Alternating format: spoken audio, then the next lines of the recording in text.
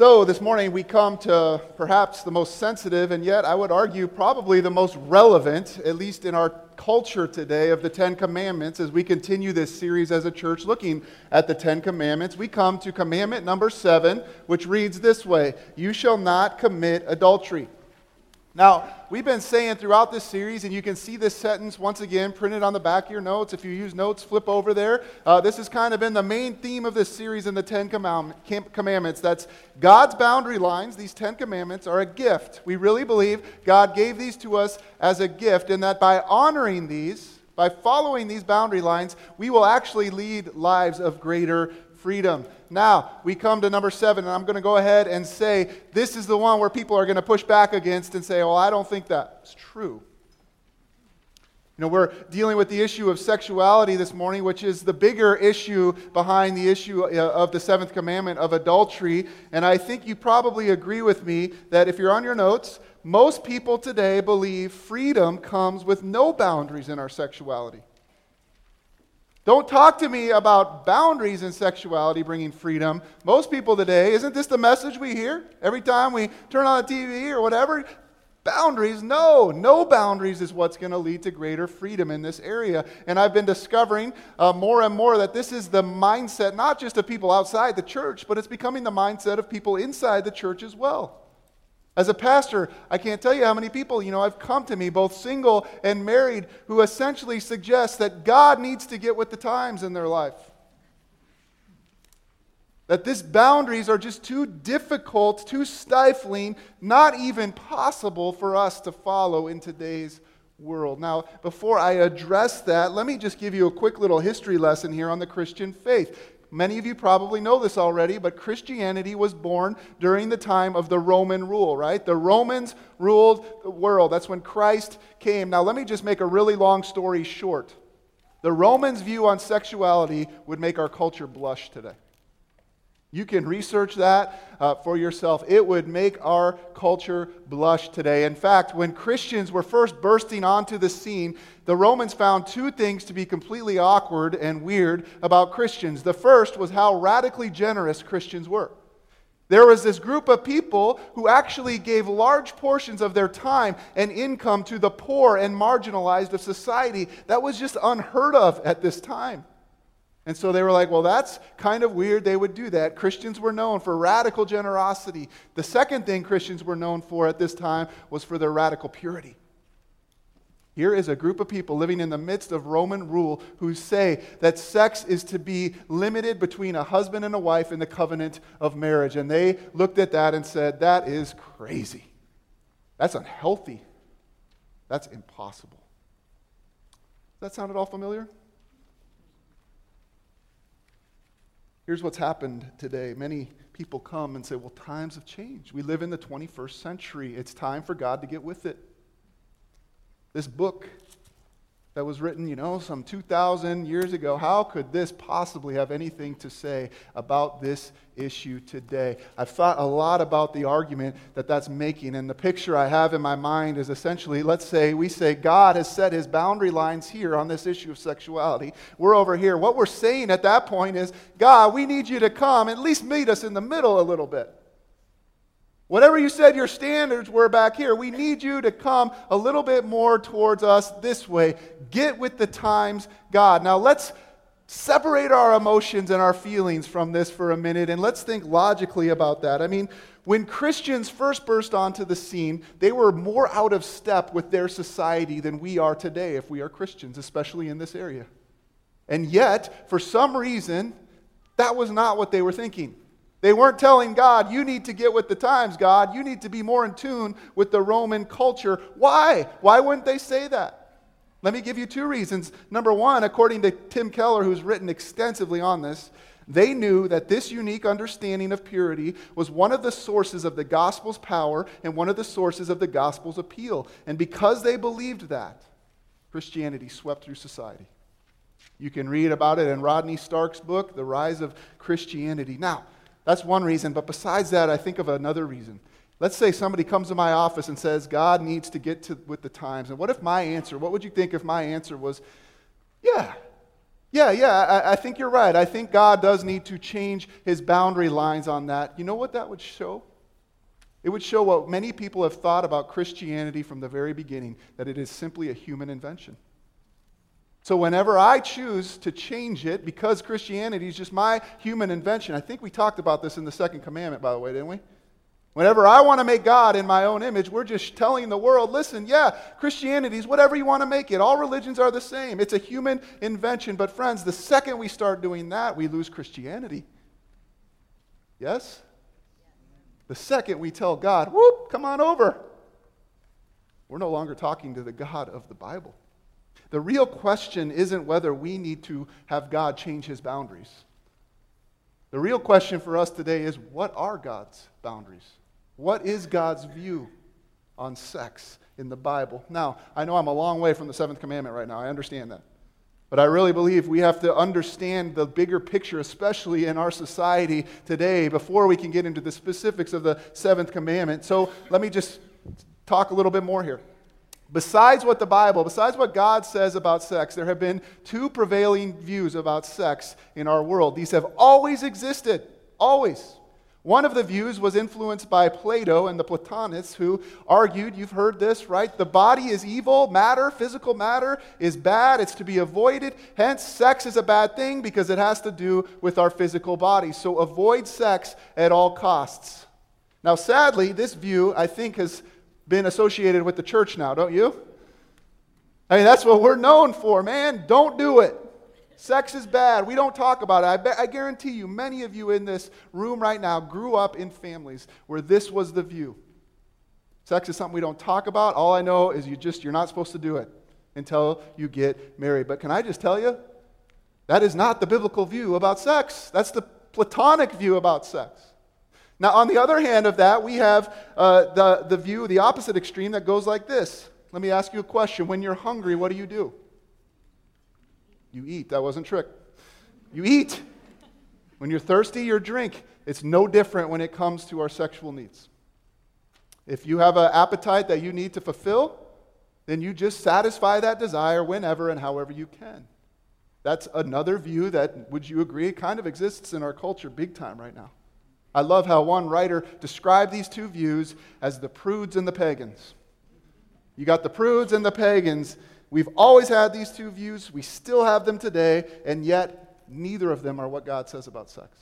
Neither. In fact, if you're on your notes, God opposes both the prude and pagan view of sex.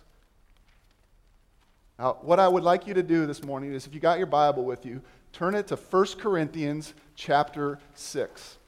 If you're still learning where things are in the Bible, you can find 1 Corinthians about 2/3 of the way back. It's right after the book of Romans, right before 2 Corinthians. You're about 2/3 back. If you didn't bring a Bible, we have some in the seat back in front of you here. You're going to be amazed what we discover in God's words here, because in 15 or so short verses, do you know that the Apostle Paul opposes both of these wrong views of sex right here in Scripture? In fact, when I hear people say that the Bible is outdated, it can't possibly speak today, let me just ask you, have you ever read Corinthians?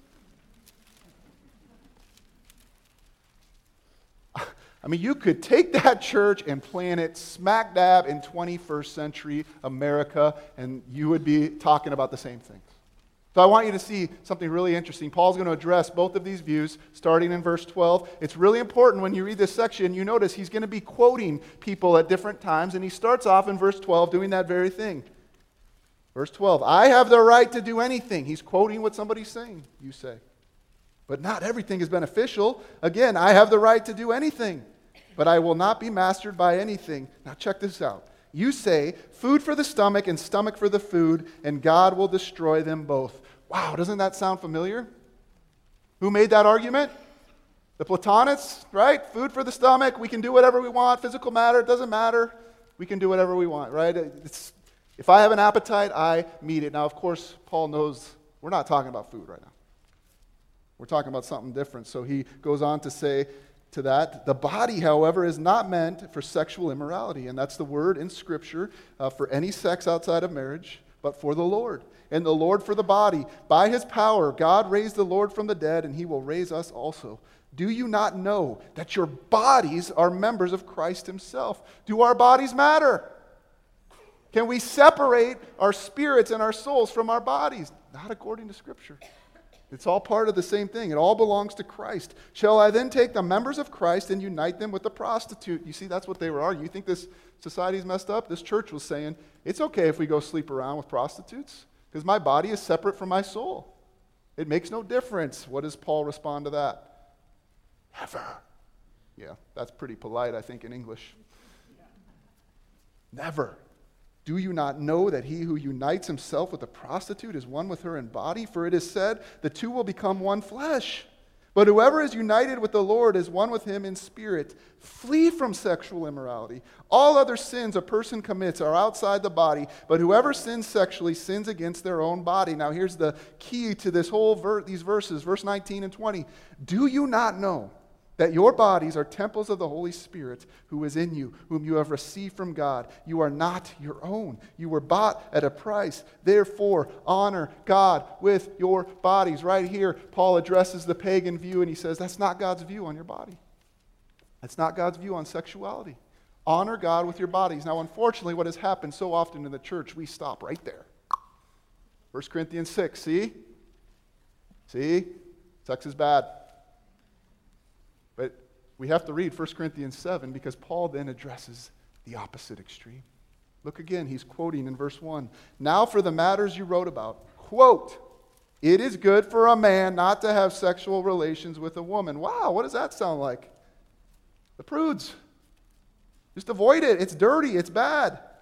But since sexual immorality is occurring, each man should have sexual relations with his own wife, and each woman with their own husband. The husband should fulfill his marital duty to his wife, and likewise the wife to her husband. The wife does not have authority over her own body, but yields it to her husband. In the same way, the husband does not have authority over his own body, but yields it to his wife. Do not deprive each other, except perhaps by mutual consent and for a time, so that you may devote yourselves to prayer. Then come together again, so that Satan will not tempt you because of your lack of self-control. What is Paul saying there? He's saying not only is sex permitted inside of a marriage, it is commanded. It is commanded. In fact, listen, if you've ever read through the Bible cover to cover, can we just be honest for a minute? The Bible's pretty frank and forthright about sex and marriage. There's an entire book of the Bible dedicated to celebrating the sexual love of a married couple. It's called the Song of Psalms. The church hasn't known what to do with it for years. We don't. Ignore it. Oh, red flags. You can go to places like Proverbs 5 and 6, which is a long warning against the adultery. That's what it is. It's a warning against adultery. The pagan view that adultery is okay. No, Proverbs 5 warns that. But right in the middle of this extreme warning of adultery, in verses 18 and 19, it says that men should be ravished with their wives' bodies. God is not prudish when it comes to sex within a marriage. And why would he be? He invented it.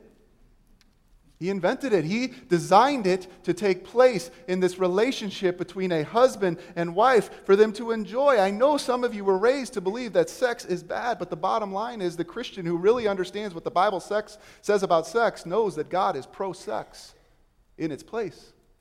And that's the key. Don't miss those last three words. In its place. Unfortunately, what has happened, like it has happened with so many good things that God has created, we have taken that good thing and we have perverted it. We have made it an idol today. And so not only does God speak against the prude view in Scripture, from front cover to back cover, Old Testament to New Testament, God also speaks strongly about the boundary lines that we need to have in this area of our lives. And it's a non-negotiable in Scripture. He's very clear about this pagan view that we can do whatever we want. Old Testament, New Testament, it says over and over, sex is to be between a marriage covenant between a man and a woman. Non-negotiable. I didn't make this up. You can read it from cover to cover. It's God's standard. And like what the world says today, unlike what some versions of Christianity are saying today, sex is not an appetite that we just satisfy whenever we so choose, just like eating. That's not God's view. It is to be between a husband and a wife who are committed in a covenant of marriage with one another. If it's outside of that boundary, listen, if it's anything outside of that boundary, it's not God's view on sex. Period. Now, I used to hear this growing up in the church. And all I knew was like, don't do it. Don't do it. I grew up in that realm, right? And my question always was like, why? Why is this God's boundary?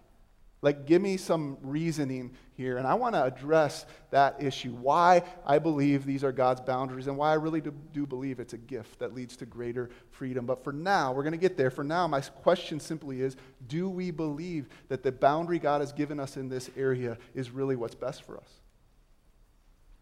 Do we really believe that? That it will lead to freedom? I do believe that. I do believe that, and I believe that's why God gave us the seventh commandment. In fact, if you're following on your notes there, the seventh commandment shows God's heart for marriage. It's what it's all about here, right? It shows God's heart for marriage.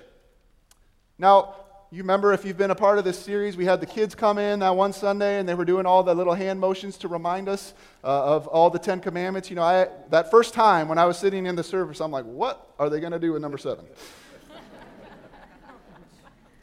You remember what they did? How many of you remember this? Let's put up our 7 fingers. I think this is so perfect, right? You shall not commit adultery. In other words, what is this symbolizing? God's desire to honor and protect marriage.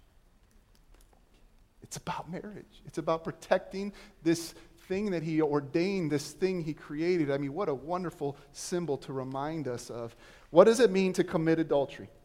Well, the technical answer to that is, if you're following there, adultery is marital unfaithfulness. Marital unfaithfulness. Now let me get even more technical. It's sexual intimacy with someone you're not married to. And so just as we saw, sex was designed to be between a husband and a wife in a marriage, this command forbids all sex outside of marriage. All of it. It's the sum total of it all. I found it interesting this week in my study of this.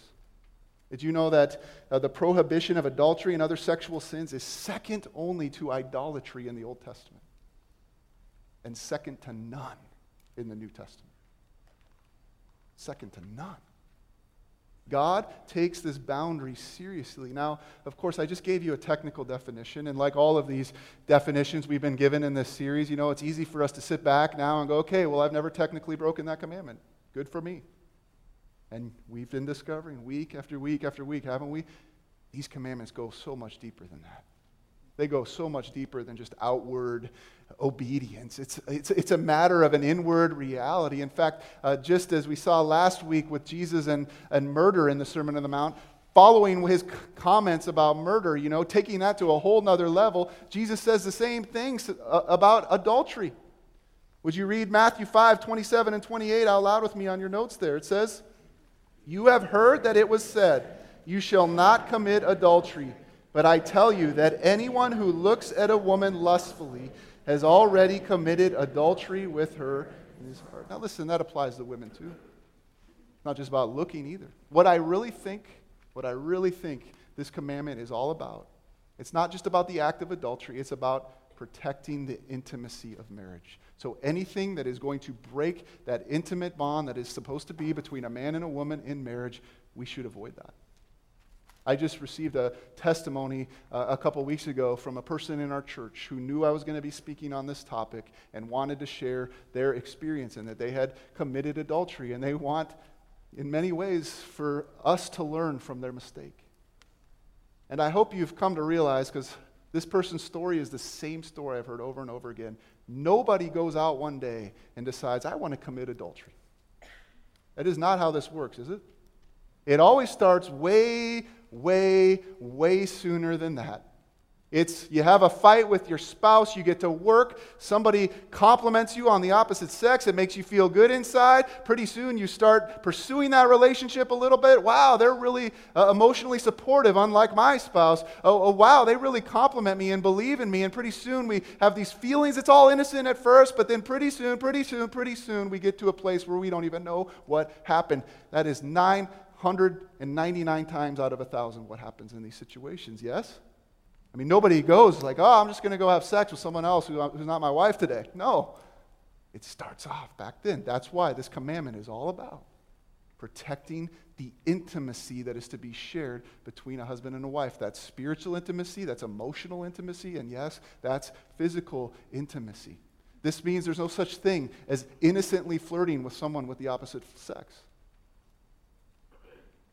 This means you don't receive emotional support from someone other than your spouse if they're of the opposite sex. I'm not saying that can't happen, and a woman to relationship, friends, and those kind of situations, but not in the others. God wants us to protect this thing He created called marriage. And of course, Jesus, if you were following on your notes there, says adultery begins in the heart. So it means we protect our heart. Adultery begins in the heart, so we protect our heart. I mean, listen, you want to talk about radical purity that the early Christians, Jesus took this to another level, didn't He? And again, I sat in church my whole life. I'm a PK. I heard the message from my youth pastor. I heard the message from the pastor. Don't do it, don't do it, don't do it, don't do it. And the question is why? Why is this God's boundary line? How can I really trust that He wants what's best for me? And so this morning I want to spend some time talking about why I think this really is a gift that God has given us. And by honoring it, it will lead to greater freedom, okay? Number one, because God wants to protect us from the pain of adultery. Can we just step back for a minute? God wants to protect us. He is our Father. Just like if you are a parent, you want to protect your children, yes? God wants to protect us from the pain that is sure to come with adultery. Listen, you don't have to be a therapist to know. You don't have to be a therapist to know the miseries that come with adultery. Hollywood loves to make this lifestyle, this free and easy lifestyle, so appealing, yet they never show the other side of it, do they? They never show the shame and the hurt and the broken relationships and the pain and the harm. God wants to protect us from that. It's one of the reasons He gave us this boundary. I can think of at least 5 things that are harmed from adultery and other sexual sin. Don't tell me you don't agree with this. Number 1, if you're on your notes, it harms marriage. I mean, that's obvious. When there's betrayal like this, oftentimes it leads to divorce, which is not what God intended for that relationship. I've learned from counseling that it harms self. Do you know what I'm talking about? Right? I just talked with somebody who lives with this shame and this guilt, and even though we sing, I'm a new creation, I'm not defined by that sin, and that is true. That is hard. It is hard to come to grips with in life. It harms children if there's children involved. You know, one writer said this, this is pretty strong. Infidelity tells a child that you are a liar and a cheat, and that honor is not nearly as important as pleasure. Wow. Now, you might think this is just like some pastor, some radical conservative guy standing up here right now saying these things, but you can read all secular research you want, and they will come to the same 3 conclusions. Those 3 relationships are harmed. However, I want to mention 2 more that are directly related to our life together as Christians, and that is number 4 there, it harms the church. It harms the church. You know, Christians were known for their radical purity, but today, as more Christians fall in this area, especially pastors, what is the message that sends? What is the message that sends? It sends a message, we're just like the world, and we claim this gospel has the power to change us, but it really doesn't.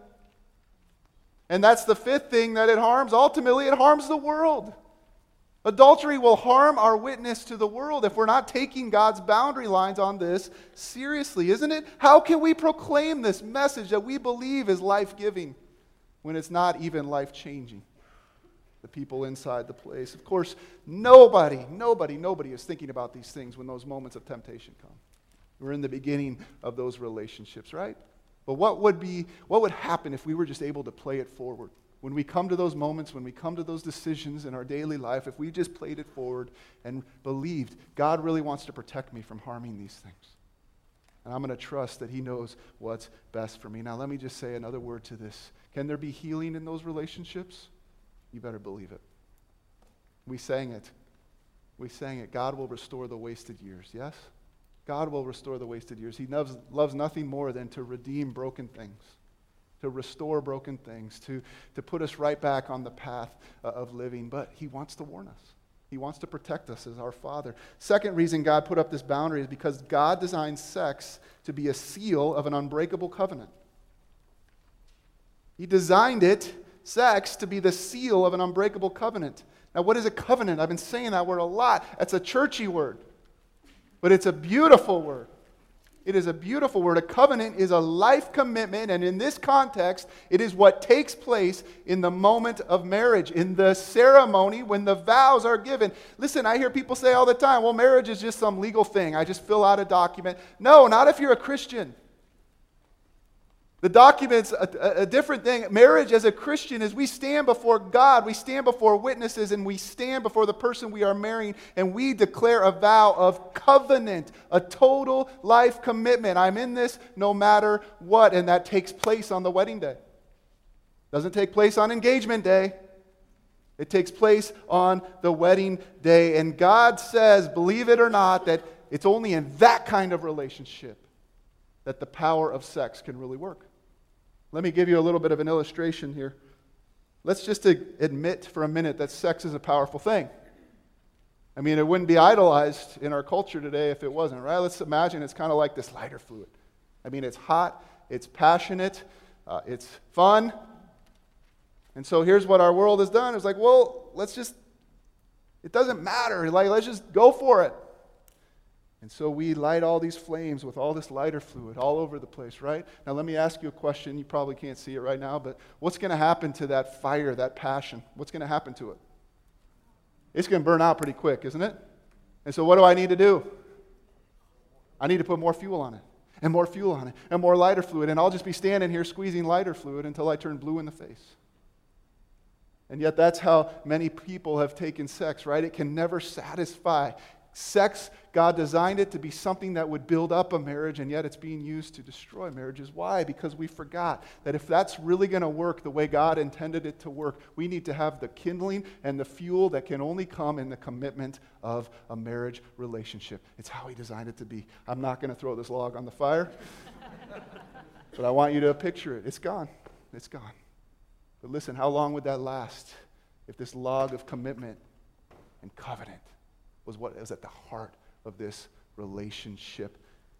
God wants sex to be a tool to build unity in marriages, not a weapon for destroying it. Listen, I always asked the question when I was young, where does God say I can't have sex before marriage in the Bible?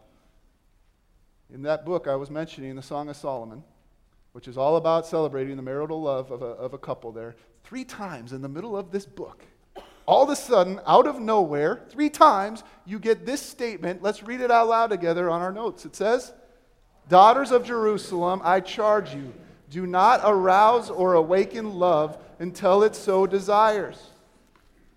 What are they talking about? But I love him. He told me we're committed to each other.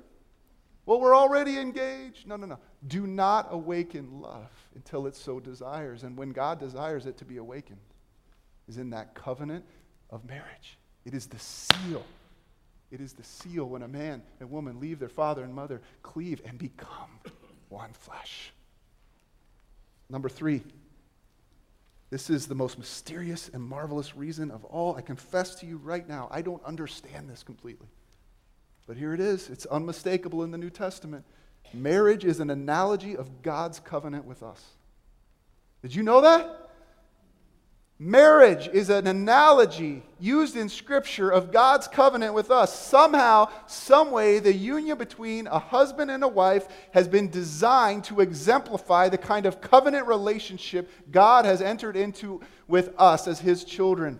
In the same way that husbands and wives give themselves to one another, God has given Himself fully and completely to us. That's what a covenant is. You can see this all throughout Scripture, both Old and New Testament, right? In the Old Testament, how many times do we read where God compares His relationship to the people of Israel with a romance between a husband and a wife, and when they sin, when they leave Him, when they forsake Him, He calls that spiritual adultery. He's straight up, you're cheating on me.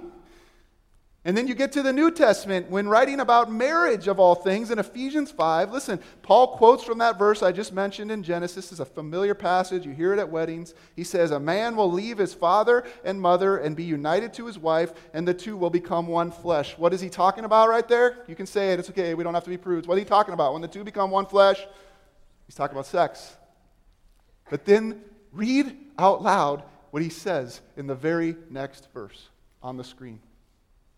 This is a profound mystery, but I am talking about Christ and the church. What? What? I mean, you were just talking about how the married couple comes together in a covenant and it's consummated in this seal that you designed it, and now you're saying this has to do with Christ and the church? Yeah. Now, this has major implications for our sexuality. Wouldn't you agree? Every time that I commit a sexual sin, I'm spiritually desecrating the covenant that I entered into with God.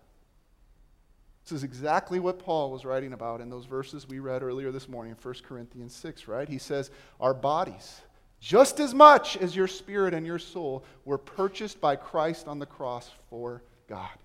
Just as much. So if you are in Christ, what does that mean for us? Who inhabits your body now? The Holy Spirit. The Holy Spirit inhabits you. You are covenanted together with Him. So just think about this. This is scary. Now, everything I do, I bring God into it with me. It's as simple as that. Whatever I see, whatever I'm thinking about, wherever I go, whatever relationships I'm entering into, I'm bringing God's Spirit with me. I don't understand the mystery of that, but somehow God connects the covenant of marriage to the covenant He has with us. That's why He calls His church what in the New Testament? What does He call the church? His bride. You know, as man, we don't like that. But I want you to think about the beauty of that picture just as a bride stands before her future husband on their wedding day and they exchange vows of covenant and commitment to one another. So has God given us His covenant and commitment on the cross, and He asks us to do the same. Somehow, some way, I don't understand the mystery of it. But the marriage relationship is an analogy to God's covenant relationship with us. So listen, if that's why God gave us these boundaries, I at least want to learn, how do I keep them? How do I make sure I'm honoring this the way God intended me to honor this? And there'd be a number of ways for me to do this, but what I thought I'd do as we close this morning, I want to talk about 4 people in Scripture we can learn from in this area. Is that okay with you? We can learn, so number 1, we can learn from Jesus. That's always a good thing. Wouldn't you agree? Learn from Jesus. And Jesus said, be extreme in purity. Be extreme in purity. After Jesus said what He did in adultery, we read those verses on your notes there. He goes on to say this. Look up at the screen with me. If your right eye causes you to stumble, gouge it out and throw it away. It is better for you to lose one part of your body than for your whole body to be thrown into hell. He goes on to say the exact same thing about our feet and our hands, right? If they cause us to sin, cut them off. Now, is Jesus saying literally, cut out your eyes? None of us would have eyes here this morning. None of us. None of us. What is He saying then? I mean, we all understand what He's saying. He's saying, if you want victory in this area of your life, there's going to be some extreme measures that need to take place. Amen?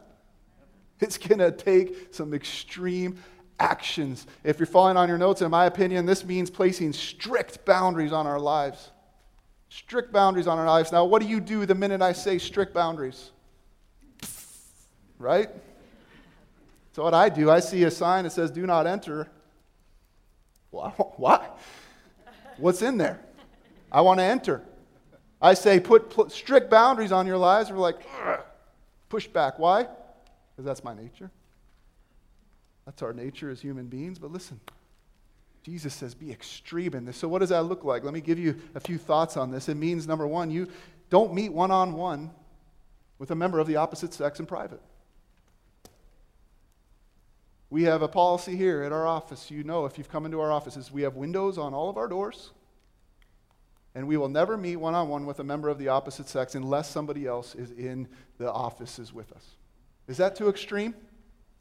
Oh, come on, give me a break. No. Even the appearance of those things can be dangerous. It means dressing modestly as Christians. It means, I love this, we were talking about this week with my wife, it means protecting your spouse if you're married on these things, right? You know, what is your wife wearing as she walks out the door? What's your husband watching right now? And gosh, we push back against this, don't we? You know, one of the things my wife will do, we'll be watching TV and she'll say, look away. Look away right now. Or she pauses the button. Now, what should my response be to that? Well, how dare you tell me what to do with my life? No. She is doing this right now. And I want to honor that. And I want to respect that. She knows what's on the TV right now. I'm not going to look at that. A couple other ideas here. It means, hey, how about not subscribing to those TV stations that you know are going to tempt you late at night? It means getting that filter for your internet. I mean, the numbers are just crazy right now. Even men in the church who are addicted to pornography. Over 50% of men.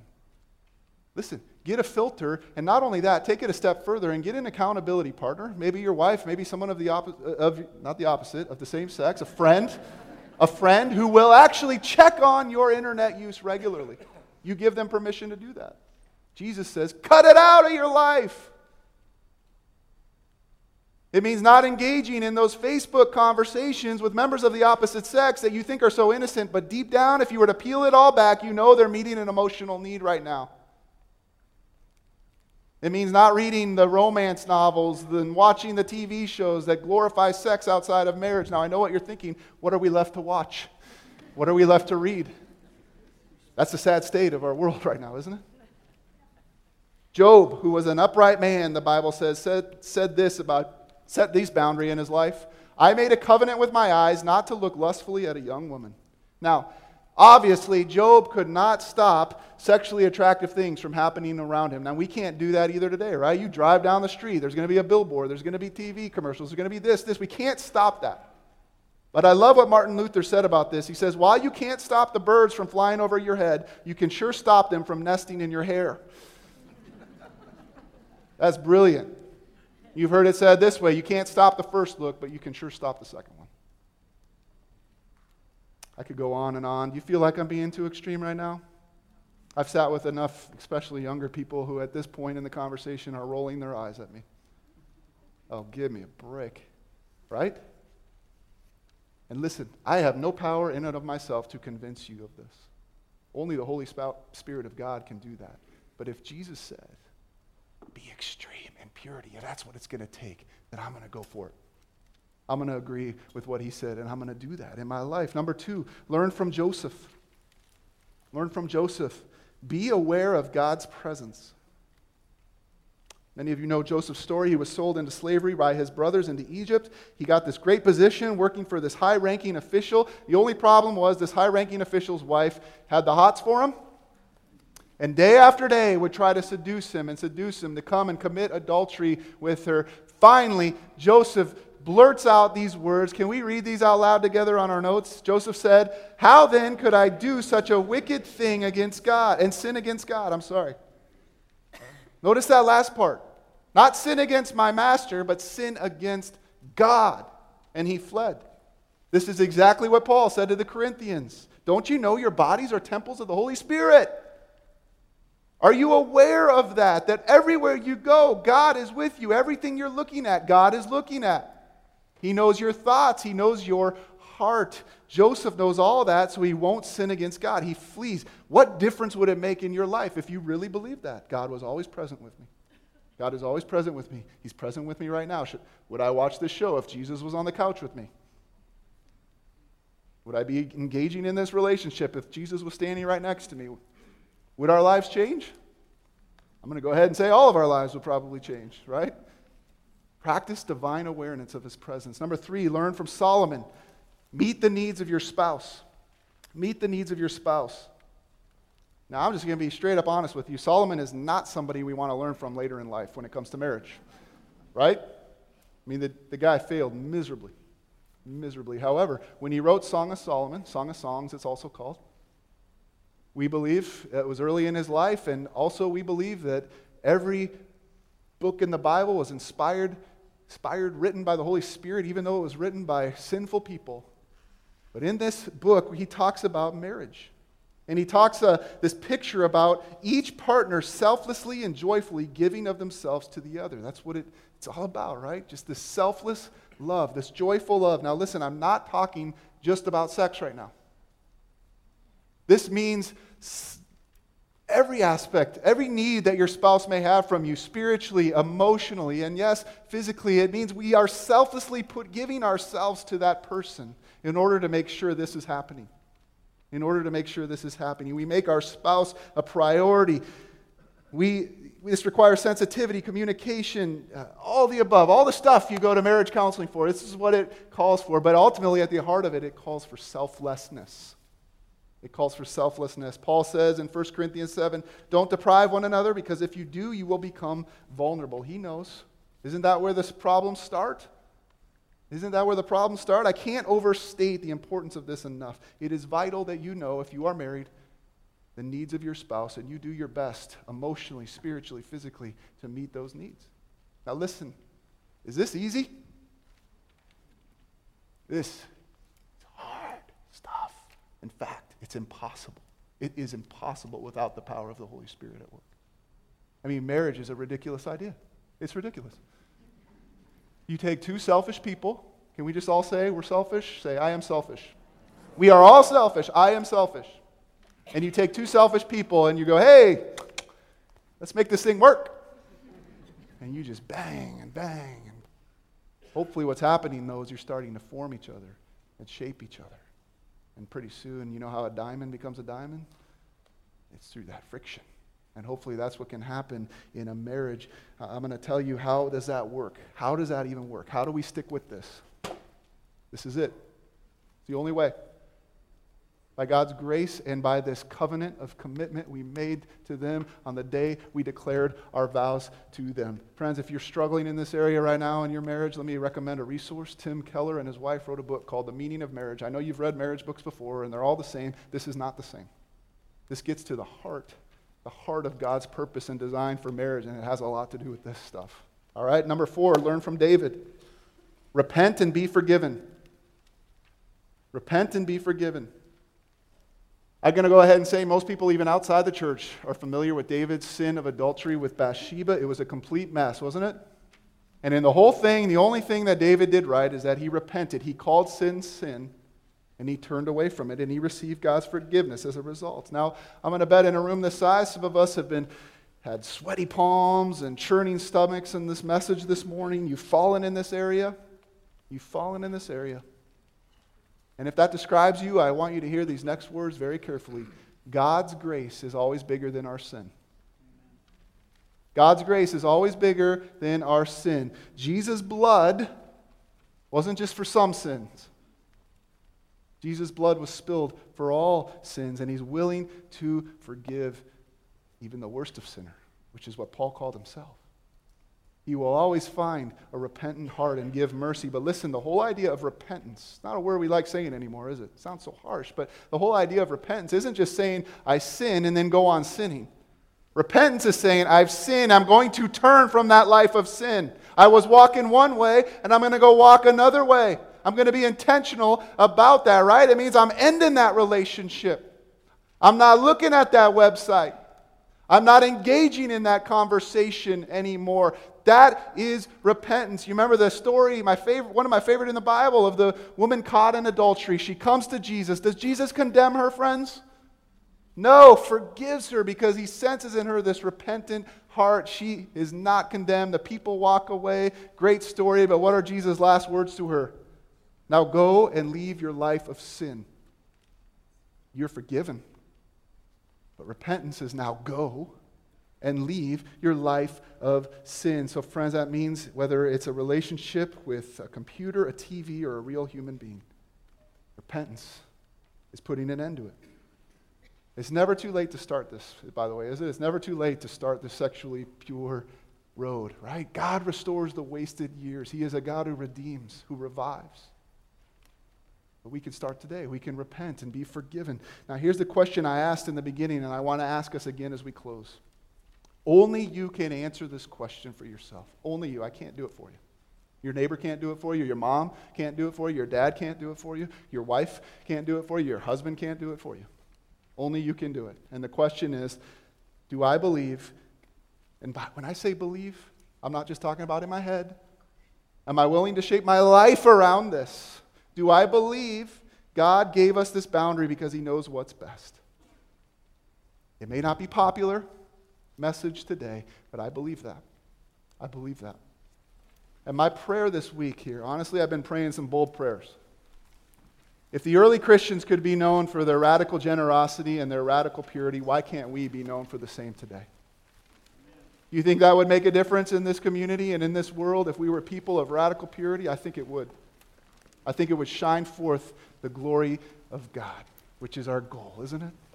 As His bride and His church. Let's pray.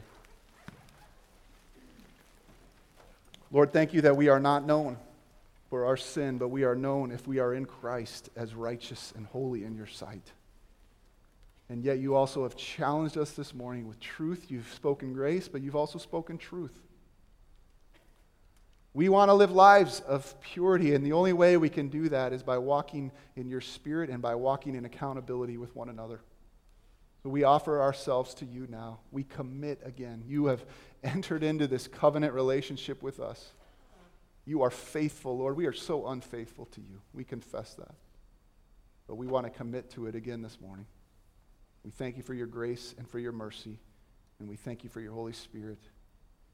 We know that in our bodies we represent the very temple of the Holy Spirit. We carry the temple of the Holy Spirit with us, so we do that fearfully, with trembling, but also with great hope and joy.